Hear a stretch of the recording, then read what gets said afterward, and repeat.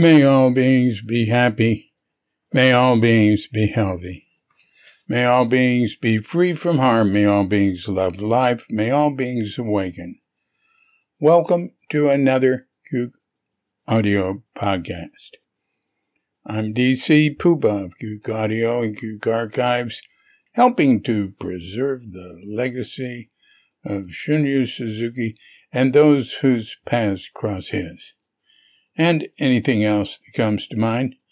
I pray that you and yours are safe and comfortable, free from economic hardship, and able to get out and do whatever it is you want within the limitations of the universal precept of do as little harm as possible.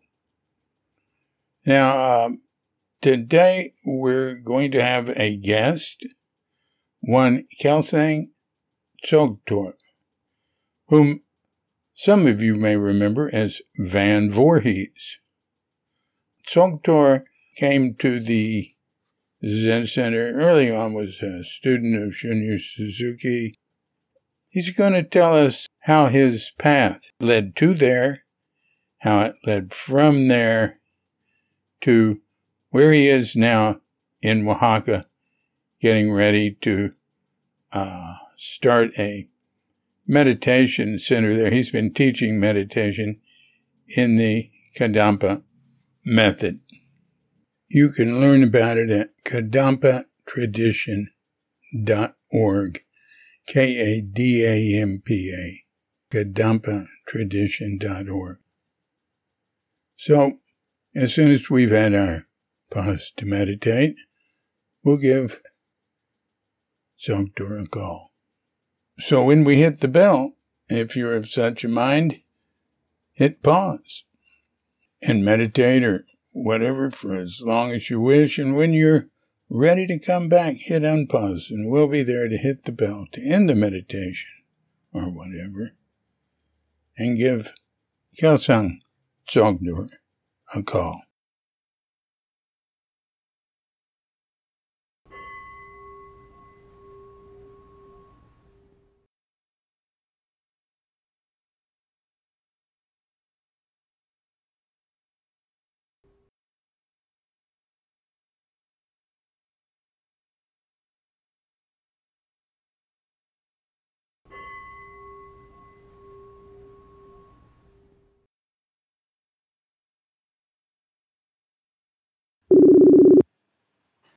Hey, David. Hi there. Good to see you. Kelsang.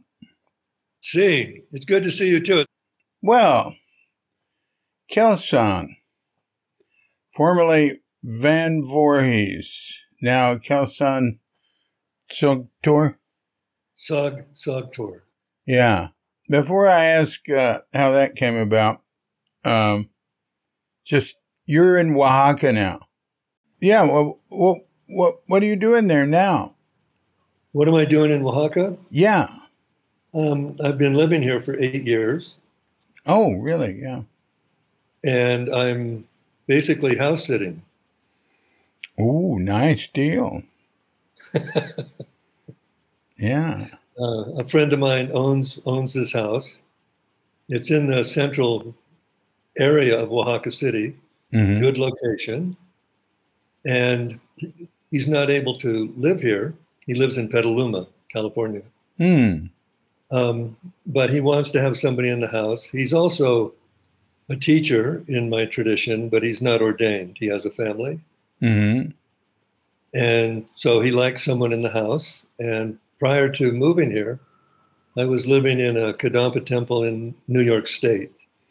Oh. And I didn't have any responsibility there, really. So a friend of mine sort of said, "Oh, so you jumped over the monastery wall and escaped," and basically that's what happened.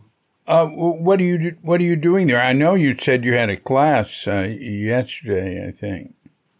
Yeah, I teach a class on Wednesday night, but when I came here, I was also already enrolled in a study program online. Uh-huh. In a program where there was a commitment to study 5 books within 3 years. Uh-huh. And so this is a program that I think at the time 800 of us were on throughout the world Mm. in my tradition. And so it worked out because wherever there was internet, I could move and still stay on that program. So I've been on that program now for 8 years because they've extended the books. Mm. Tell me And about the program. What is it? it's studying Dharma. It's studying. I belong to a tradition called the Kadampa tradition, Yeah. and I've been with the same teacher, Geshe Kelsang.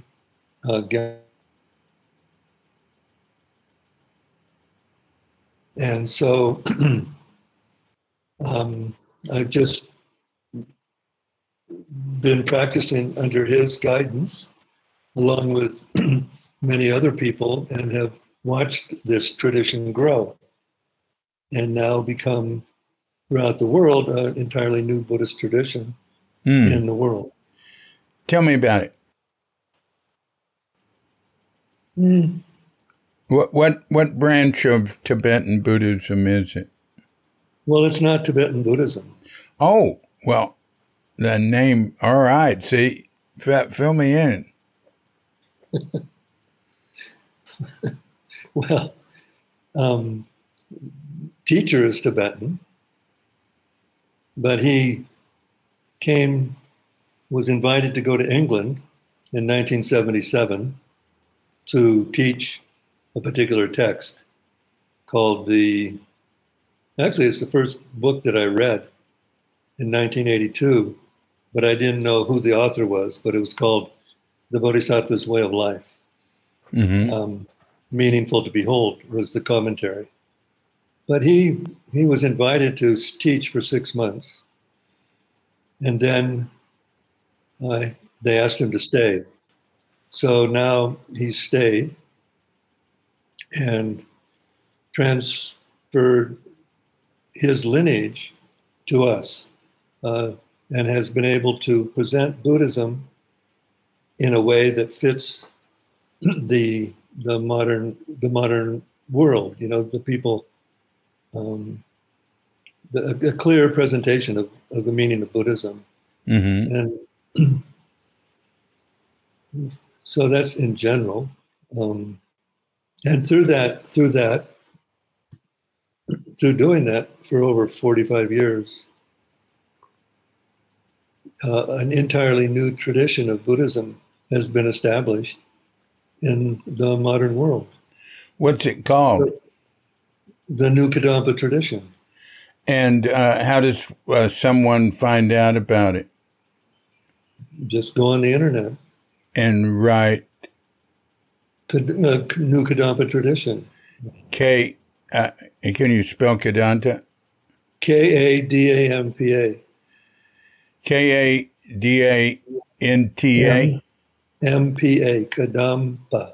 Oh, Kadampa, Kadampa. All right. Kadampa.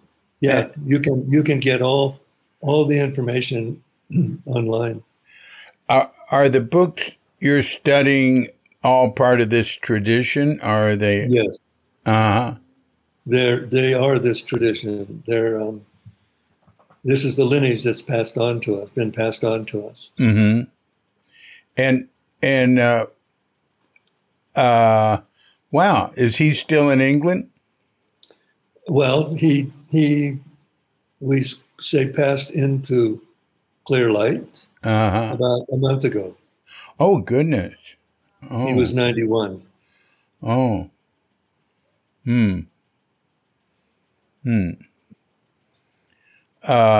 Did you ever meet him? Oh, yes. I met him in 1986. Oh. And the way I found out about this tradition was through Jerome Peterson. Is that right? Wow.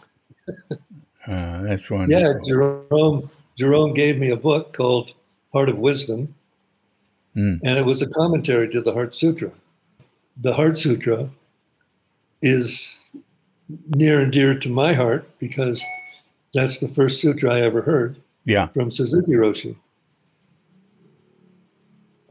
So, and over the years, at that point, had being in Zen Center for 20 years. Mm. A lot of thought goes into, the meaning of that sutra, and trying to find a clear understanding of what it means. But this book basically was very clear in how to attain enlightenment through the practice of the five Mahayana paths, illustrated and taught in the Heart of Wisdom. So it kind of revealed the meaning of that sutra. Mm-hmm. Mm-hmm. And I immediately, I knew Geshe Kelsang was my teacher. Mm. So you've been in the Kadampa Yes. tradition since 1986? Yes. Wow. Wow. And you started off in the San Francisco area. How long before you left that area to go to New York or whatever?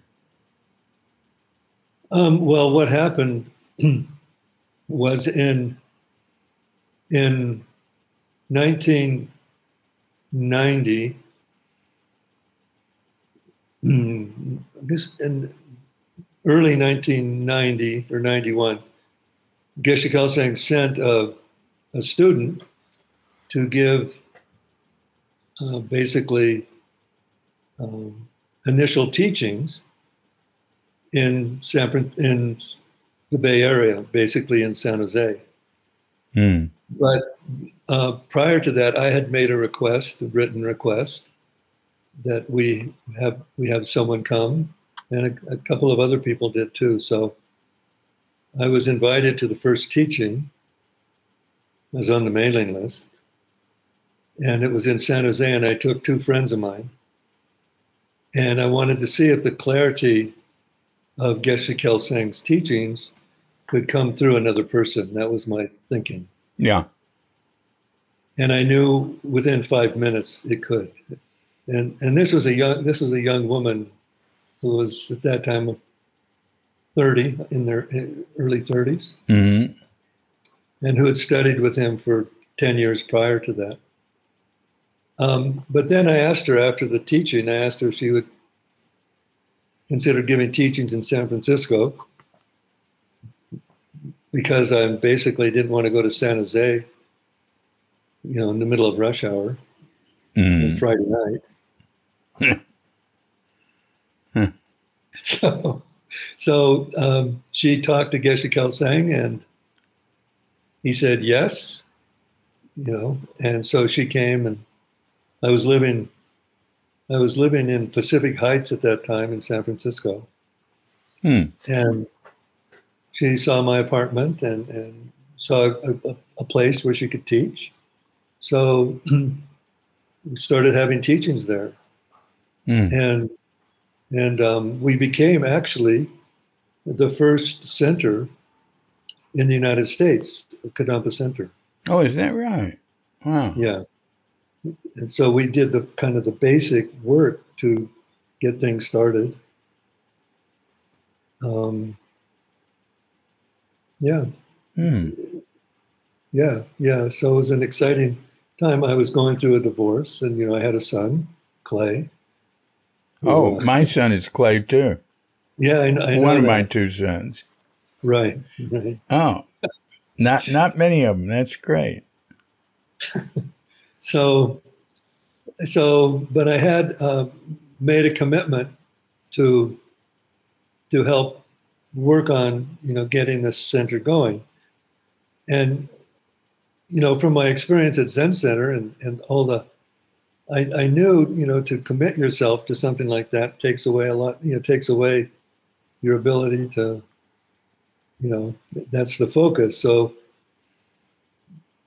I was reluctant in the beginning, but then I said, yeah, I have to do it. I think that's the effect of the Bodhisattva vow received from Suzuki Roshi in 1971. This center continue in San Francisco? Absolutely. It's when I was the director and we were beginning, I went to England several times to receive teachings, but also to see how the centers were developing. And at that time, there were 17 centers, 15 in England, one in Spain, and one in the United States. So I was there to learn how this was growing and how how to develop a center, and at the same time to receive teachings. So I was the director of this center, and I had a girlfriend who didn't know anything about Buddhism really, but she was the sweetest person I'd ever met, and she loved me. And and so she became interested in Buddhism and actually became the first ordained nun in the United States in this tradition. Hmm. And now there's, I think, I don't know how many centers in the United States and temples, 2 large temples. Hmm. So it grew. I mean, we knew it was going to grow, or I suspected. Hmm. And at what point did you go to New York? In 2014. Oh, well, that's just like a couple of years before you went to Oaxaca. Yeah. I was ordained in 2010. Uh-huh. I'd requested ordination. Well, actually, I'd requested ordination in about 2000 and had a date, but Clay was still in high school, Yeah. but I canceled it because I was doing it for the wrong reasons. Mm. I had fallen in love and my heart was broken, so I didn't want to ever experience that pain again. Mm. So to get ordained ordained wasn't the right reason. I see. Yeah. Well, I'm sorry. So and I raised my son as a single parent. Mm. In San Francisco. Do I know the mother? Wendy White. You were actually assisting Dick Baker when we got married. Wow. Yeah. And the same is true with Cheryl Hughes. Well, you didn't get. I was at your wedding when you married Cheryl too. Yeah, you were assisting Dick Baker. Well, how much time was there between the 2 weddings? I don't know. I can't remember. I think Wendy and I were married, I don't know, around maybe 1983 or 84. And Cheryl and I were married in, I think, 1976. I was, Cheryl and I both lived in, oh gosh, she has another name, Diana Hart, in Sebastopol at the same time. Are you ever in touch with her? No. It ended badly. Oh. And you had a daughter who died too. Well, that was Cheryl's daughter, but I she asked me to be there at the birth. Yeah. And there was clearly a connection between me and her name was Eon. Mm. And yeah, that was tragic. Huh? I know. And and I actually, Bill Kwong asked Cheryl and I if we wanted to move to Genjoji. It was just starting out. Yeah. And so we said, yeah, because I wanted to be part of Zen Center, but it just didn't seem to be happening. Mm-hmm. Because I had asked Katagiri Roshi to ordain me. Hmm. And he said he would, but I would have to go to Minneapolis. Yeah. But I grew up in San Francisco, so that was, and also I knew that he wasn't part of Suzuki Roshi's lineage, Yeah. which I felt connected to. Hmm. So there was so Bill asked us if we wanted to move to his new community on Sonoma Mountain. So we did that. Mm. I had to build a house. Oh, how was that? It was in the time of handmade houses, Yeah, using all sure. I've done recycled it. material. Yeah. Yeah. I lived the next ridge over for 8-9 years with John Tarrant. Really? Yeah. That before, that was like 2003 to 2011. Yeah. I just lived in his barn. He was very generous. We were good friends. And it was great. I took care of his place. And I went over to Genjoji every now and then for ceremonies, say hello. How did it work out for you at Genjoji? Well, I, in thinking, that I was doing everything right, and in my practice, and in my kind of like motivation. Mm-hmm. But I started getting ulcerative colitis and migraine headaches. Wow. And I couldn't retain food. And also I was really angry and I didn't know why. Mm. And so, so Cheryl had to experience that, not physically, but, intense. But I was, I didn't know what was happening to me. And I was losing blood and I couldn't retain food. Wow. I was like, I think 26 years old or 25 years old. Hmm. And so she got together with John Thorne. Yeah. And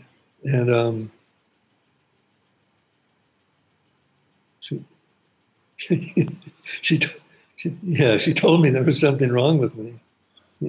And it was the worst thing that I could have ever imagined experiencing, because I found out later through the help of Leon Siegel. Do you know that name? Who? Leon Siegel. He was part of the Charlotte Selver Sensory Awareness. Oh, yeah. Group. Yeah. And so he was a member of Genjoji, and he asked me if he could help me because I was trying everything. And he did. And through sensory awareness and him asking me questions, I could see that I had vowed never to get married because of the painful experience of my parents' divorce. Oh. And so I completely forgot about that, feeling secure and, Buddhist family, that it was tearing me up inside. Huh. And when I saw that, I saw the cause, both went away. But it was, it was too late. I mean, it was just, the karma was too late. Cheryl and John were together, and I experienced the same pain I would have I experienced when I was younger. Hmm. However, your health improved, and you could see clearly what the cause was. You could see the damage it had done, but you could go from there. Yeah. And I remember Eon, Cheryl's daughter. I was her father by, I remember her saying, when I left, who's going to take care of me? And it just broke my heart. Because marrying Cheryl through my own motivation, I mean, my own motivation was to create stability, Uh-huh. you know, but that didn't happen. Mm. Mm. So that was how it was for me at Gensochi. Mm. Sitting Tangario, doing the practice. But and then I went back to Green Gulch. Oh. Oh. And so when did you move back to Green Gulch? What year? Do you remember? It must have been, I don't know, 79 or something like that. Uh-huh. Uh-huh. I'd lived there before. Yeah. Yeah. So what happened then? Well, I had set it up, with Cheryl that Eon would come and stay with me every other weekend, I think it was. Mm-hmm. And,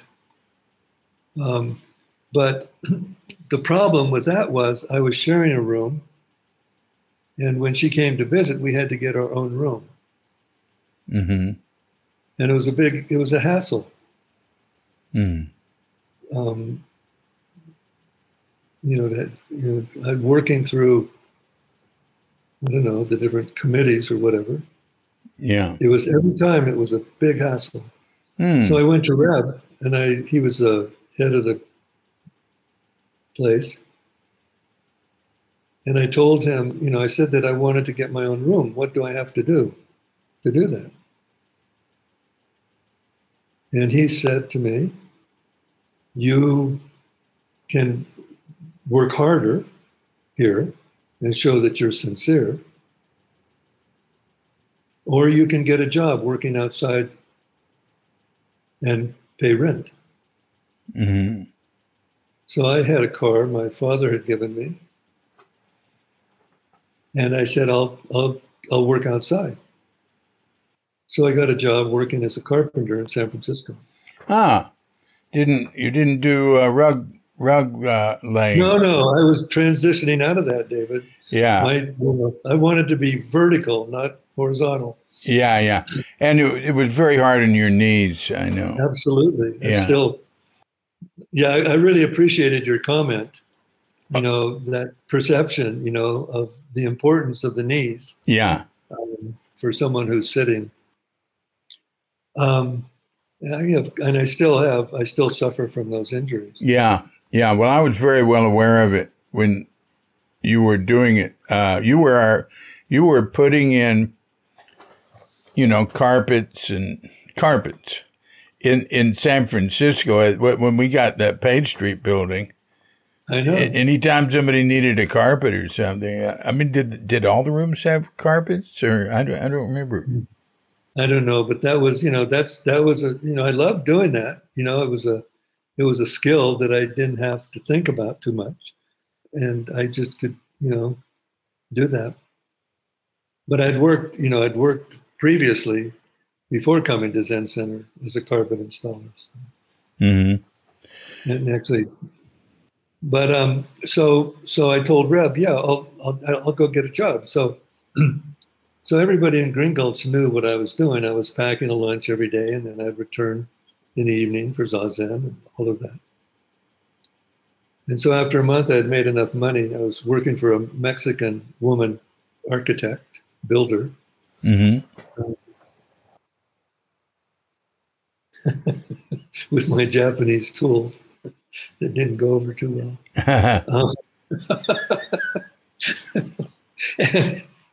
And after a month, I had made enough money. So I went to Reb and said, okay, I've got enough money now. Let's look and see what's available.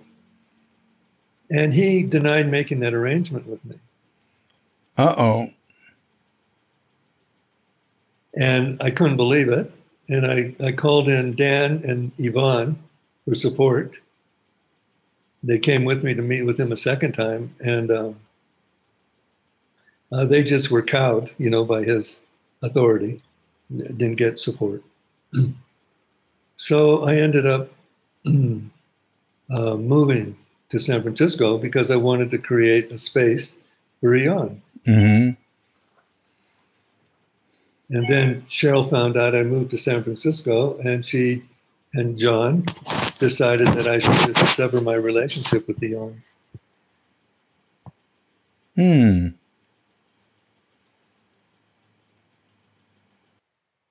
So that was, I couldn't look at another child for 3 years after that. Yeah. Did you have any relationship with her after that? No. Even up to now? Well, I was always hoping that when she turned 18, she would, look me up. We were very close. And what happened was the first night she was in San Francisco, after turning 18, she was murdered. Oh, right. Right. So that's, that it's taken me a long time to get over my resentment. And I towards Reb. And finally I knew, it was killing me. So I made an appointment with him. And I told him, I explained and went over what had happened. And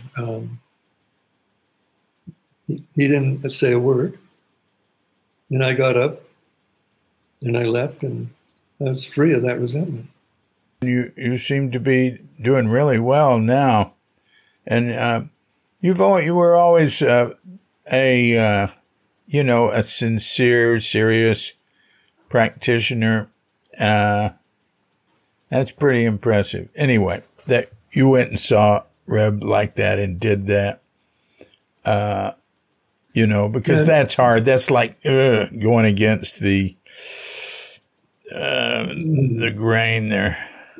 No, but I've learned to do that. Yeah. And also, I never told Cheryl the reason why I moved to San Francisco. And because I think I was just too, just this sense of failure was so strong. And embarrassment, to be treated like that. So it was already bad enough, with her. And also, I was just thinking, anticipating that this might come up in our conversation, that just how much I really loved her, and how my relationship was with the child, but also with Cheryl. Yeah. And just not being, having that kind of maturity to be in a relationship, and not knowing why I was so angry and bleeding to death, basically. Yeah. Wow. Well, let's move further back. You were born in San Francisco? No, I was born in Reno, Nevada. Aha. And but you grew up in San Francisco, or you grew up? How did that work out? Well, I moved to San Francisco in 1960 with my mother and my sister. My mother and father were divorced a couple of years earlier. 1960. What were you? How old? 15 or? I was 14. 14. And I was in the 9th grade, in what we called it back then junior high school. Right. I mean, yeah. And it was we moved in with my mother's parents, and we lived on Fifth Avenue in the Richmond district. Mm. And over the previous years, we had come to San Francisco and visit my grandparents. And there were 5 boys my age on that block that I knew from a very early age. So, when I moved, I was just sort of accepted and part of the gang, or not gang, but yeah, but very innocent at that time. Mm-hmm. So what happened? How did things evolve? Well, my mother got a job as a legal secretary downtown. And after living with my grandparents, I guess it was about a year, when I graduated from junior high school, I went to we got our own apartment a block away from the high school my sister and I were going to attend, Washington High School. Mm-hmm. And so my 11th year started. No, my 10th year started. I did okay. In my 9th grade, I did really well. I think I was a straight A student. Mm. But in the 10th grade, it was a whole new situation, new friends. A lot of the friends that I grew up with, we all went to Washington. But at that point, everybody's beginning to kind of split apart. But I'd maintained close friendships. And by the time my 11th grade, in the 11th grade, I had was only going to 2 classes, a gym class and a history class, because I liked the teachers. Wait a minute, you were only going to 2 classes? How do you get away with that?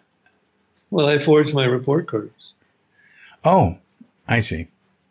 My mother's a single parent. She's not around. I have no parental guidance really at all. And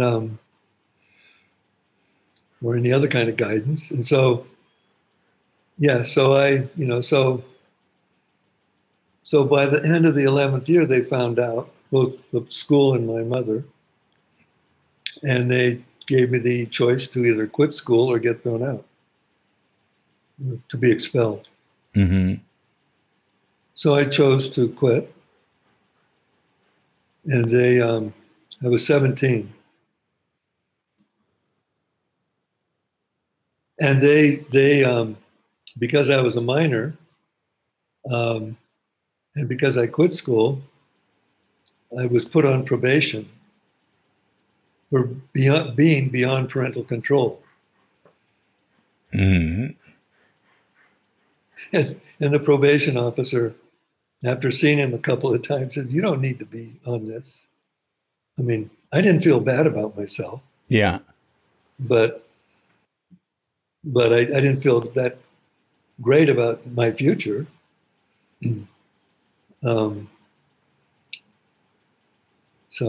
But yeah. But then I started working.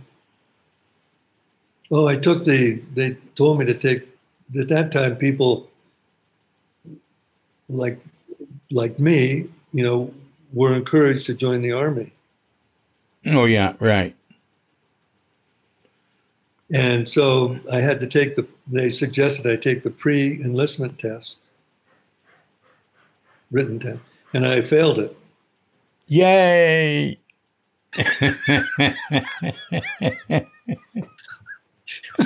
Did you fail it on purpose? No. I mean, I didn't. I looked like I had it together, but really I didn't. Huh. In terms of feeling like a lost and a failure and all of that. Uh-huh. But I don't know. I think you're pretty successful. We were able to get through the whole 11th grade going to, what'd you say, gym and history? Yeah. You liked history? You liked the teacher or what? I liked the teacher. Yeah. The way she taught. It was illuminating. Yeah.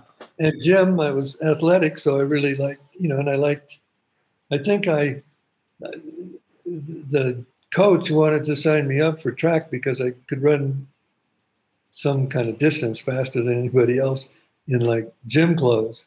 Mm-hmm. Um, but at the same time, you know, just I had friends, and we did things together. And I remember the first time I smoked pot. I mean, this is San Francisco now, in 1965, Mm-hmm. 64. I remember the first time I smoked pot. We split a little matchbook, an old like 53 Mercury stuffed with guys, Uh-huh. smoking pot. And we went down Judah Street underneath the Great Highway in a tunnel. Had to walk, and I got lost in the tunnel. And so I didn't really, it didn't really do a lot for me.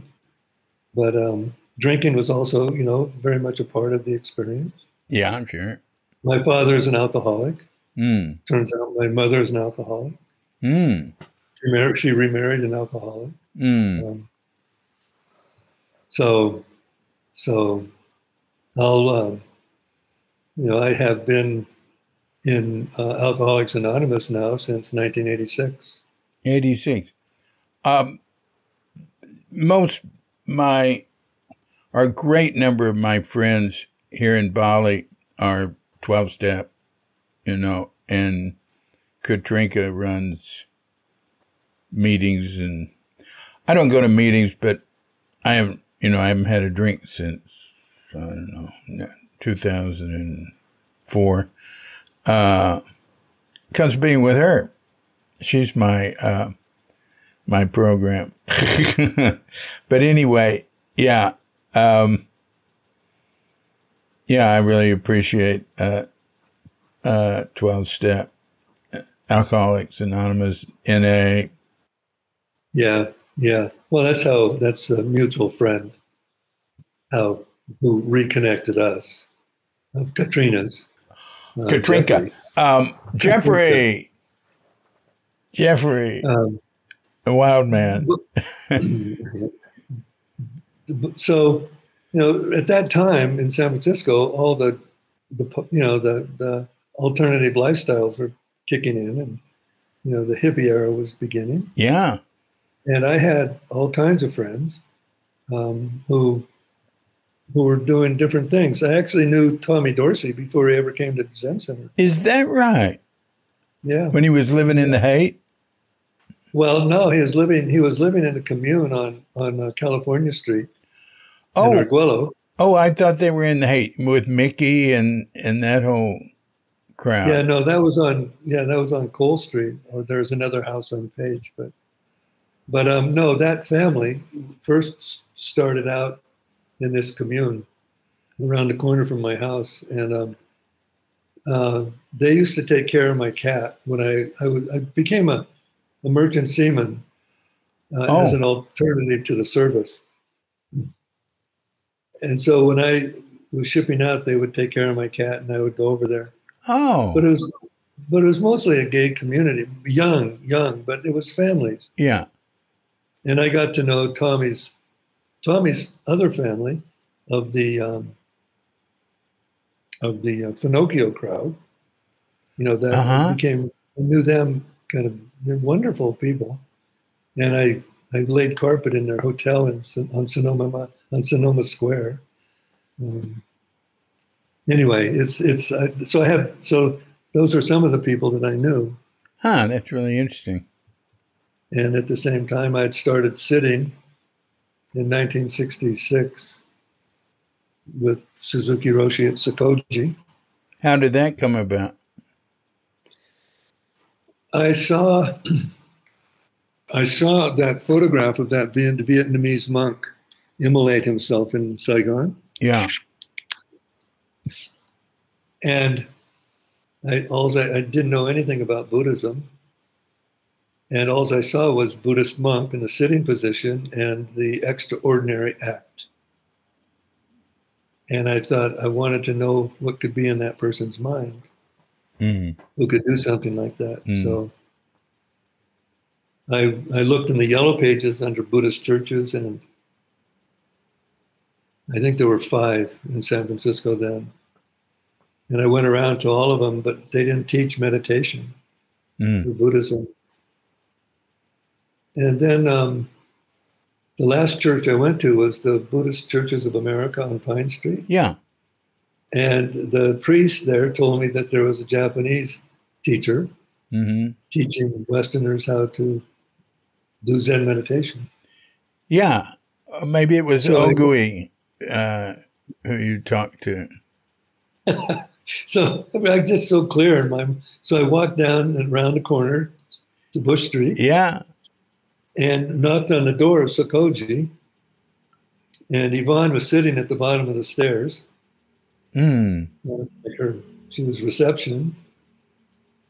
And I just asked about, I was told that there's someone teaching meditation here. And so I went up, she called up to Suzuki Roshi, and I went upstairs, and he said, what do you want? What do you want? I said, I wanted to learn about Buddhism and about meditation. He sat me down on the cushion, and I can still feel his hand on my back, adjusting my posture. And then that's how it began for me. I started sitting, and walking from Arguello, where I lived. So, but I was also dealing with being drafted too.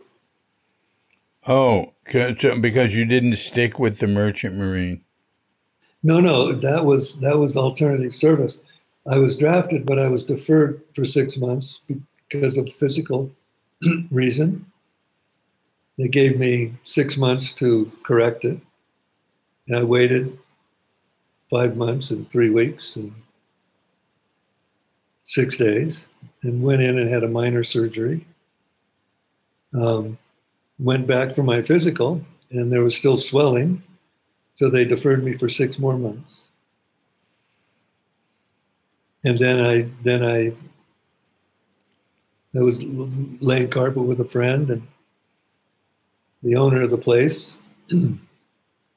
we became friends, and he was a merchant. He was an engineer on a ship, and he said he could get me a job if I could get the Siemens papers. So I did that. Now, was this during the time you were going to Sokoji? Yeah. So I have a picture. I mean, in my mind, I had a commitment to sit zazen every day. Well, I had a commitment to sit zazen every day, and so I did. Yeah. But at the same time, there was a lots of other distractions that were so wonderful. But none of my friends were interested in Buddhism. So I was basically all alone in that. And, but yeah, I remember sitting zazen, and I worked on an aircraft carrier, sitting up on the flight deck next to the stack, doing zazen. Everywhere I went, I would sit zazen. Oh, that's great. And how long did that go on? Well, we went to Vietnam, and we basically delivered light aircraft and pineapple juice that we would pick up in Hawaii, and then go to the Philippines, and then to Vietnam, different harbors, different places in Vietnam, and come back. And you did that as a merchant marine? Yeah. Well, my understanding back then was if you were non-military, like merchant marine, you'd get extra pay for going to Vietnam. Is that true? We did. Right. We would get extra pay. Yeah. And also, I was stationed when our boat was in dry dock. I was also working on a troop transport that was at Hunters Point in San Francisco. So I kept my apartment, and at the same time got paid uh, extra for what do they call it? Accommodation, Yeah. for living off the boat. So Oh. um, I can't remember what it's called. Mm-hmm. Did you ever talk to Um, Jerry Fuller about any of that? Because he was Merchant Marine. no, I never did talk to Jerry about that. I didn't know he was. Oh, yeah. Oh, yeah.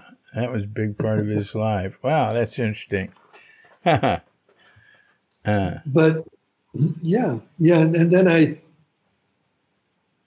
went to what I you know I,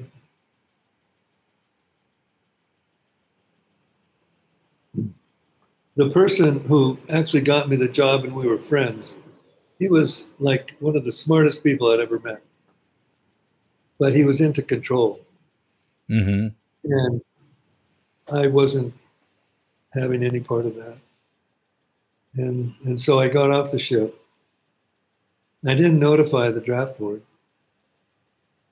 and I moved to Oregon Oh,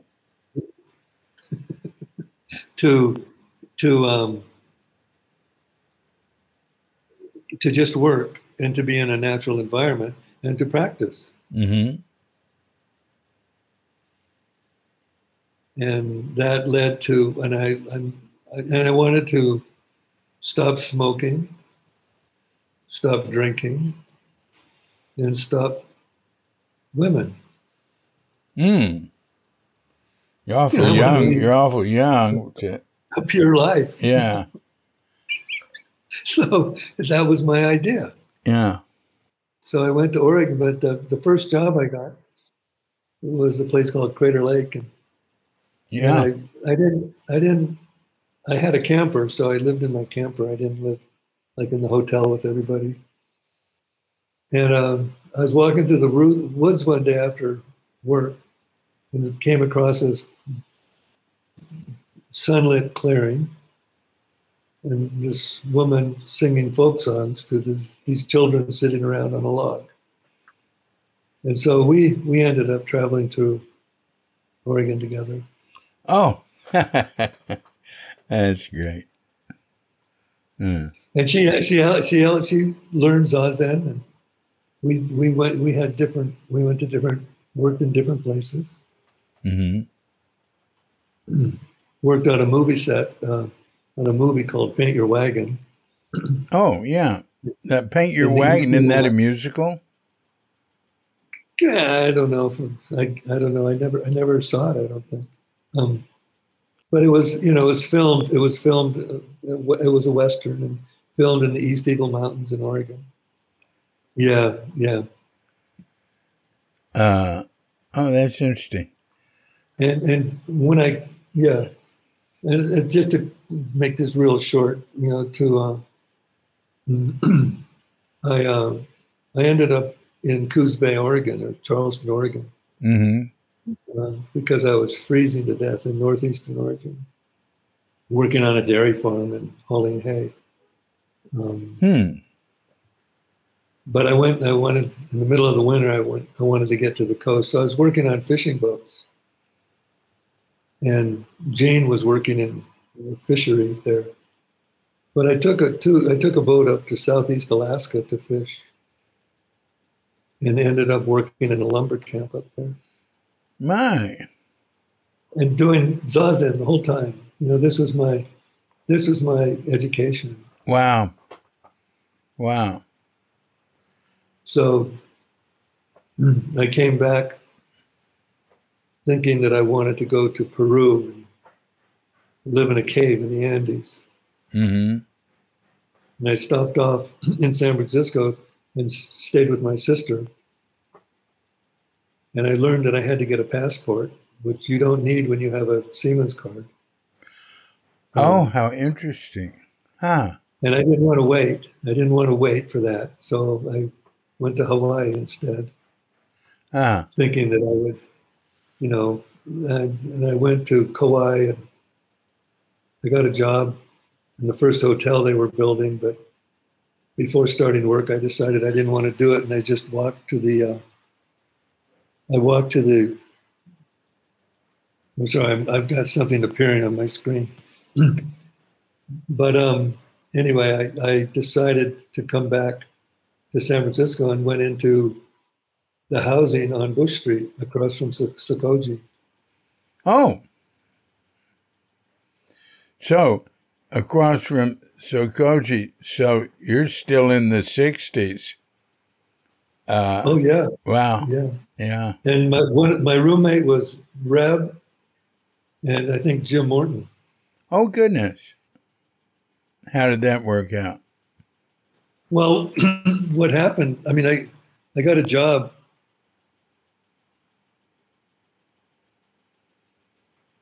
I got a job at Heald's Bookstore. Which bookstore? Heald's Bookstore. It was a law bookstore on Van Ness. So that was the way my income, and then becoming part of the community. But then we moved to Page Street in 1969, and me and I think two or three other people were the first ones to move into that building.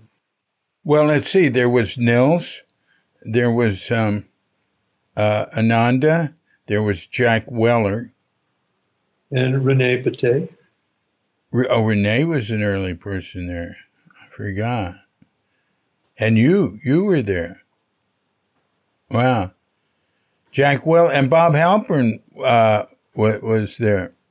Yeah, I know Bob, but I don't remember him there. Well, he was there for some part of it. I know. Yeah. And Jack Weller was the first person. Oh, that's interesting. So you were there. All right, go on. Then Suzuki Roshi and Okasan moved in, and people started filling up the building. Yeah. And the work on the Zendo was taking place. Yeah. And I was, my sister gave me an old pickup truck, and so I went back to carpet installation. Mm-hmm. And I was working as a subcontractor, working for two companies that I'd known.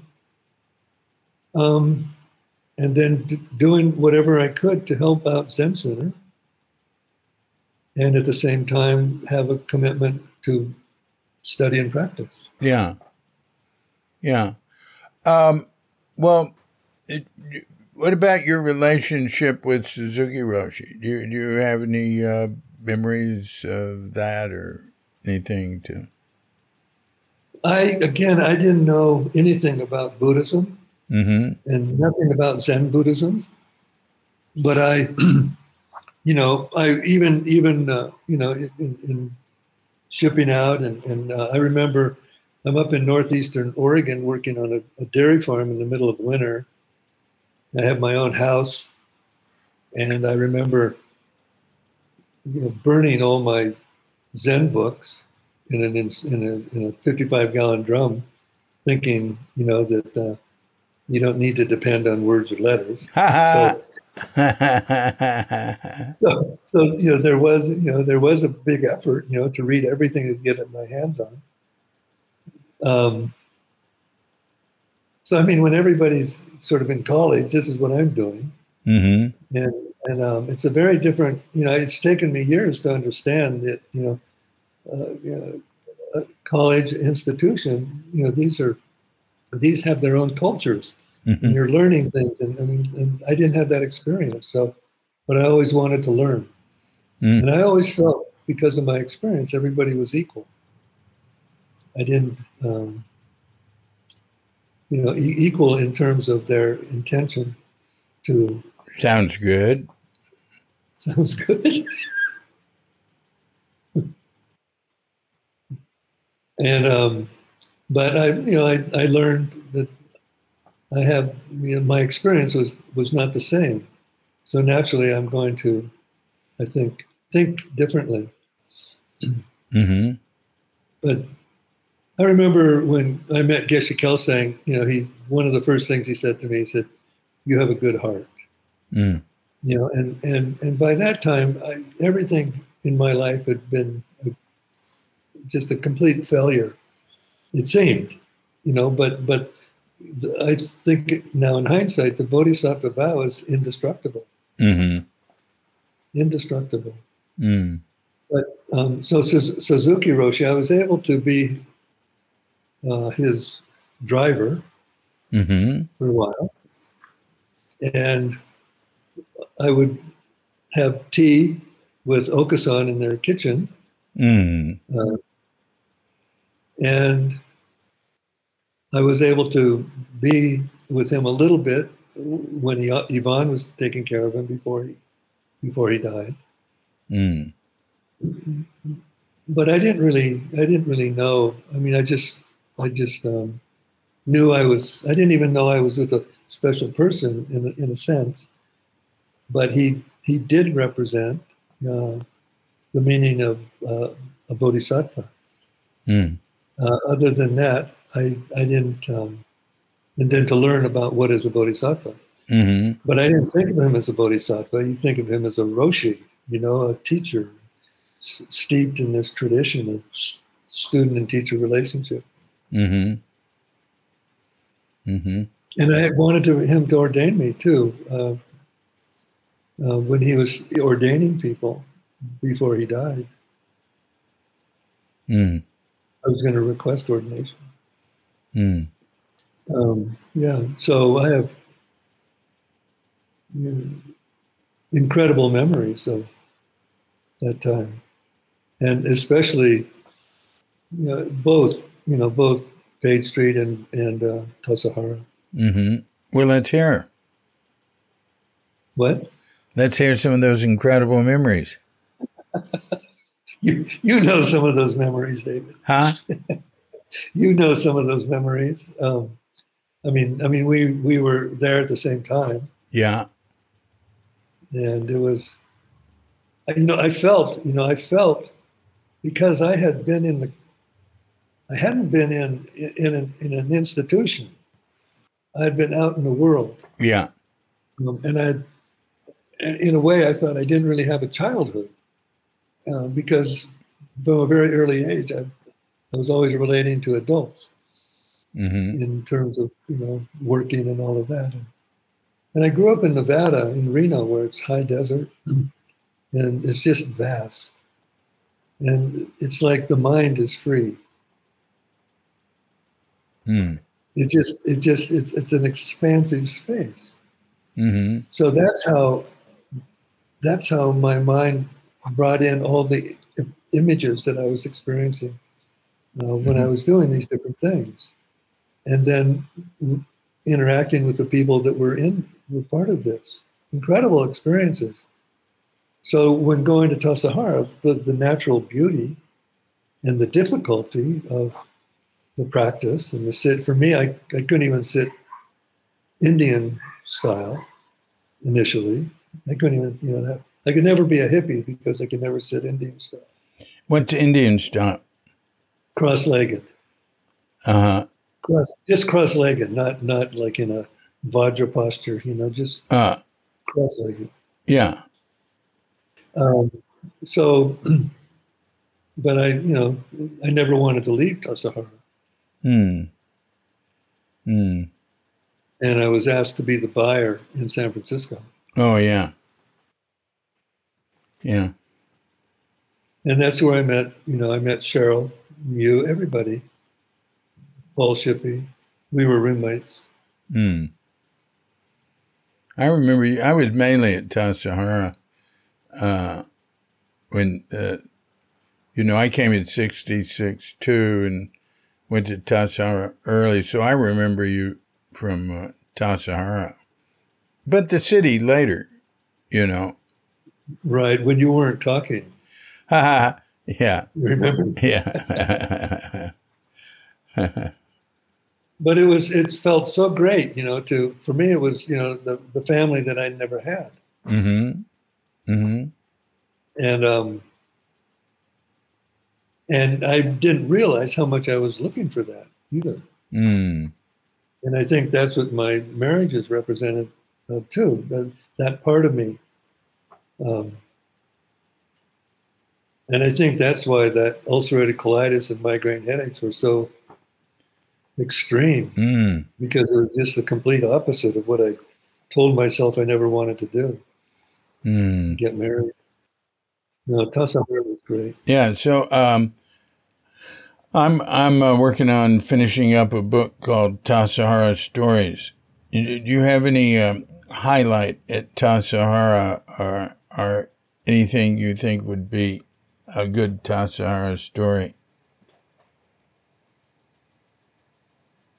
I have a lot of them, but I can't. I'll have to think about nailing one of them down, nailing something down, Uh-huh. because I was really happy. It was hard. I mean, it was very hard for me, the practice, the sitting. But finally, I got used to it Mm-hmm. and never wanted to leave. But I didn't know the people. I never could understand that I had kind of grown up in a different culture than an institution. Mm-hmm. And so the thinking about others wasn't necessarily the same. And that's why I like Buddhism, because it kind of leveled the playing field in relation to how to, how to be with others, how to have a sangha, how to have a community. And I think that's what we were trying to do. Yeah. Yeah. Mm. But I didn't know any of that. I mean, I said that's what was my motivation, having taken the Bodhisattva vow. Mm-hmm. Mm. Mm. So, you were with Zen Center then till 1986. yeah. Wow. Wow. And Wendy and I were married then. Who? And Wendy, Clay's mom. Oh, right, right. And that was the time, I'd met the tradition I'm part of now. Mm-hmm. And it was a time when Zen Center was beginning to kind of have its difficulties with Dick Baker. Yeah, well, that was 83. Well, it was beginning, yeah. Well, no, he left in 83. Oh, was it that early? Then I've got my, I've got my dates mixed up. Yeah. Yeah, I wondered. It was 83. It was that early. Yeah.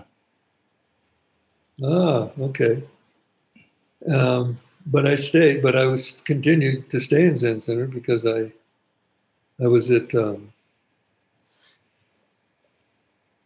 was a member of Zen Center, and I was going to classes and sitting and living around the corner, and that's also in the city then. Yeah, in the city. Yeah. Well, you've had you've been following the Bodhisattva's path, Yeah. one way or another. Hey, you talked about, you came to Zen Center, you learned about Zazen, and then, you were away, Merchant Marine and various other things in Oregon, but you always sat. But yes. You said you had trouble sitting, too. Well, what do I mean? I meant I didn't have trouble with the commitment and actually doing it. Yeah, no, I understand that. That's clear. There was always resistance. Yeah, but you had trouble with the posture. The posture and controlling my mind. And I remember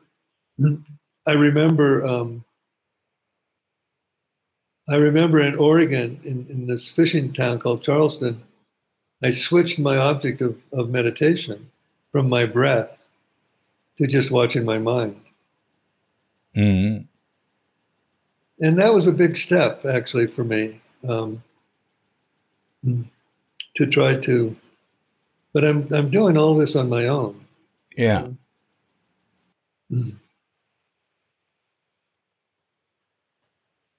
But I don't know. Nobody seemed at that time in Zen Center to, at least maybe just from my own perspective, that people really talked about their practice of sitting that much. Mm-hmm. Mm-hmm. You just did it. Mm-hmm. Did you ever talk to Suzuki Roshi about asking him questions about? I never did. Again, I didn't understand that relationship. Hey, so we've sort of come full circle here. Is there anything you would like to conclude with? Well, just I've been in Oaxaca now 8 years. I've been in this tradition for 36 years. Yeah. Wow. And I originally came here to be on a semi-retreat and to be on the study program I told you about. Yeah. But finally, people have asked me while I've been here, where's the temple? Do I teach all of that? So I have taught a little bit under the table because there's certain restrictions I'm under in terms of my ordination. Mm-hmm. But now recently I've gotten permission to open a center here. Oh, wow. So you're in a nice place, man. I hear nothing but good things about Oaxaca. Well, you'll have to come and visit. I invite you. Yeah. Yeah. Do you have a regular meditation thing there that people can go to? Well, we have Wednesday night. Yeah. And there's a core group, that has been happening for over a year now. And there's a core group. But like Oaxaca is an international city almost. It's a small city. But people from all over the world. Yeah, same here where I am. Yeah. And they're all in, so many people because I'm in robes. I get into conversations with lots of people. Yeah. And I've had meditation at the house here, kind of basically invitation because I'm asked not to make this into a public place. It's a residence. Mm-hmm. Over the years, I've lots of people have come and meditated with me. And I basically just do like Kadampa, the meditations that I've learned, to share that with people. So that's the good news. That's the big news, really. I have to go to England in February for 6 months. Oh, to be part of an international, intensive teacher training program. With the understanding that I return here, which is the point, and become the resident teacher, and then establish a center here. That's great. That's great. So it's kind of going back full circle to 1990. Yeah, I tell you, my wife will want to come. She what? My wife, Katrinka, she loves Oaxaca. I've never been there, but she's been here. Yeah, I lived in Mexico in '65 and some of '66 before I came to Zen Center. But she's really been around a lot, and I've spent some time in Baja, but she spent a lot of time in Mexico. She was married to a man from a Central American. But I mean, he was born in the United States, but he spoke Spanish and I can't remember where Mike's from, but yeah, she'll want to go there. It's definitely Yucatan and Oaxaca, I hear good things about. Yeah, I knew nothing about Oaxaca when I came. Mm-hmm. And actually, my experience is I've never felt at home um, anywhere other than here since I was 5 years old. Mm. So it has a very warm, loving quality Mm. within the people and just overall. There's a spiritual presence here that's hard to put your finger on. Mm. Mm. Mm. Well, that's great. Well, maybe we'll see. I'm, I'm not real interested in going anywhere really, but Oaxaca sounds good. I understand. I just got my 4-year temporary visa, so I don't have to leave every 6 months. Oh yeah, yeah, we don't have to leave. We've been here 9 Right. years. So Yeah, I don't want to go anywhere. I don't want to go to England. yeah, I understand. Yeah, well, that's great. You're doing good. I'm very impressed. And look, let's stay in touch. If you think of anything else, just write me. I will. I will. I'll definitely will. I mean, I can think of lots of different things, and being snowed out of Tassajara one winter with you. I don't know if you remember that. Snowed out. Out, we couldn't get in, back in. I always got back in. Well, we managed to get back Yeah. in, but it might have been this. It might have been the next day. Actually. Yeah. Oh, definitely. One thing I want to ask you, David, I'm kind of in putting together a fundraiser to help with my expenses to go there to England. Mm-hmm. And I wanted to ask you, you fundraised for Kook.com? Yeah. Or you've fundraised before. How have you done it? Uh, I mean, how have you linked the contributions? Well, the John Terrence Group, the Pacific Zen Institute's my fiscal sponsor, Kook Archives. So people can give nonprofit. They can deduct from their taxes donations. I don't do a lot of fundraising. I send out very, very little, but I depend on the donations I get. I'd send out something once a year or so. I put things on, I mentioned it on the blog or on Facebook. A lot of people follow Kook.com. I get some donations without asking for them. Yeah. How much do you need to go to England? I'm asking for $4,500. You could do one thing I've never done that a lot of people have done is do a GoFundMe. Right. That was suggested, but also what I've been had help putting together that state, that request, and linking to my PayPal account. Yeah. Right. Yeah. And I'll look when you get something together. I'll post it. I'll put it on Facebook. I'll put it on, our blog. But I don't do emailings like that. People get hold of me and want to know if they can use my email list. I only send something out about once a year on email, and I don't do anything extra on it.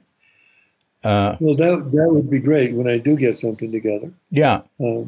Because I think, for me, this is just an extension of what I learned from Suzuki Roshi and receiving the Bodhisattva vow. Yeah. And it's been a foundation for being able to practice here on my own. email? Or do we just do Facebook? See, give me your email address, because if you're writing me anything, it's easier for me to deal with it on email. Okay. Do you do email? I do. Yeah. Yeah. It's my. This is modern Buddhism. Right. You got to do email. But WhatsApp. Do you do WhatsApp? Yeah. WhatsApp is so big in Asia. I mean, that's it. I mean, commercially with friends, everything is WhatsApp. They're very, very little phone calling. I know. America's less that way, I think. Like here, you got to have a WhatsApp. Everybody has a WhatsApp. You got to have a cell phone. Yeah. I mean. Oh yeah. I mean, to get WhatsApp. Yeah. Now there are very, very poor people here. Generally, you don't get much impression of that. My wife goes into the sticks. She's with a women's service organization, and there's villages she goes to that are really not part of all this. But generally, everybody has a smartphone, not just a cell phone, a smartphone where they can use it for internet, WhatsApp. Same here in Mexico. Yeah, in Oaxaca. Yeah, they're all over the world, and it's caused a lot of trouble with Facebook. Spreading. It turns out that disinformation is much more popular than regular information. Mark Twain said that. He said. Did he? A long time ago, he said, a lie has traveled around the world while the truth is still tying its shoelaces. He also said, if you think Lake Tahoe is the most beautiful lake in the world, you haven't seen Pyramid Lake. Pyramid Lake. So that's when I was talking about that vast, immense space in the high desert. I'm talking about, where Pyramid Lake is. Where's that? In Nevada. So it's just a little bit north of Reno, not that far. I've probably been there. Paiute Indian Reservation, no development. Beautiful. Anyway, another time. Very interesting. Oh yeah, he also said the coldest winter of my life was summer in San Francisco. All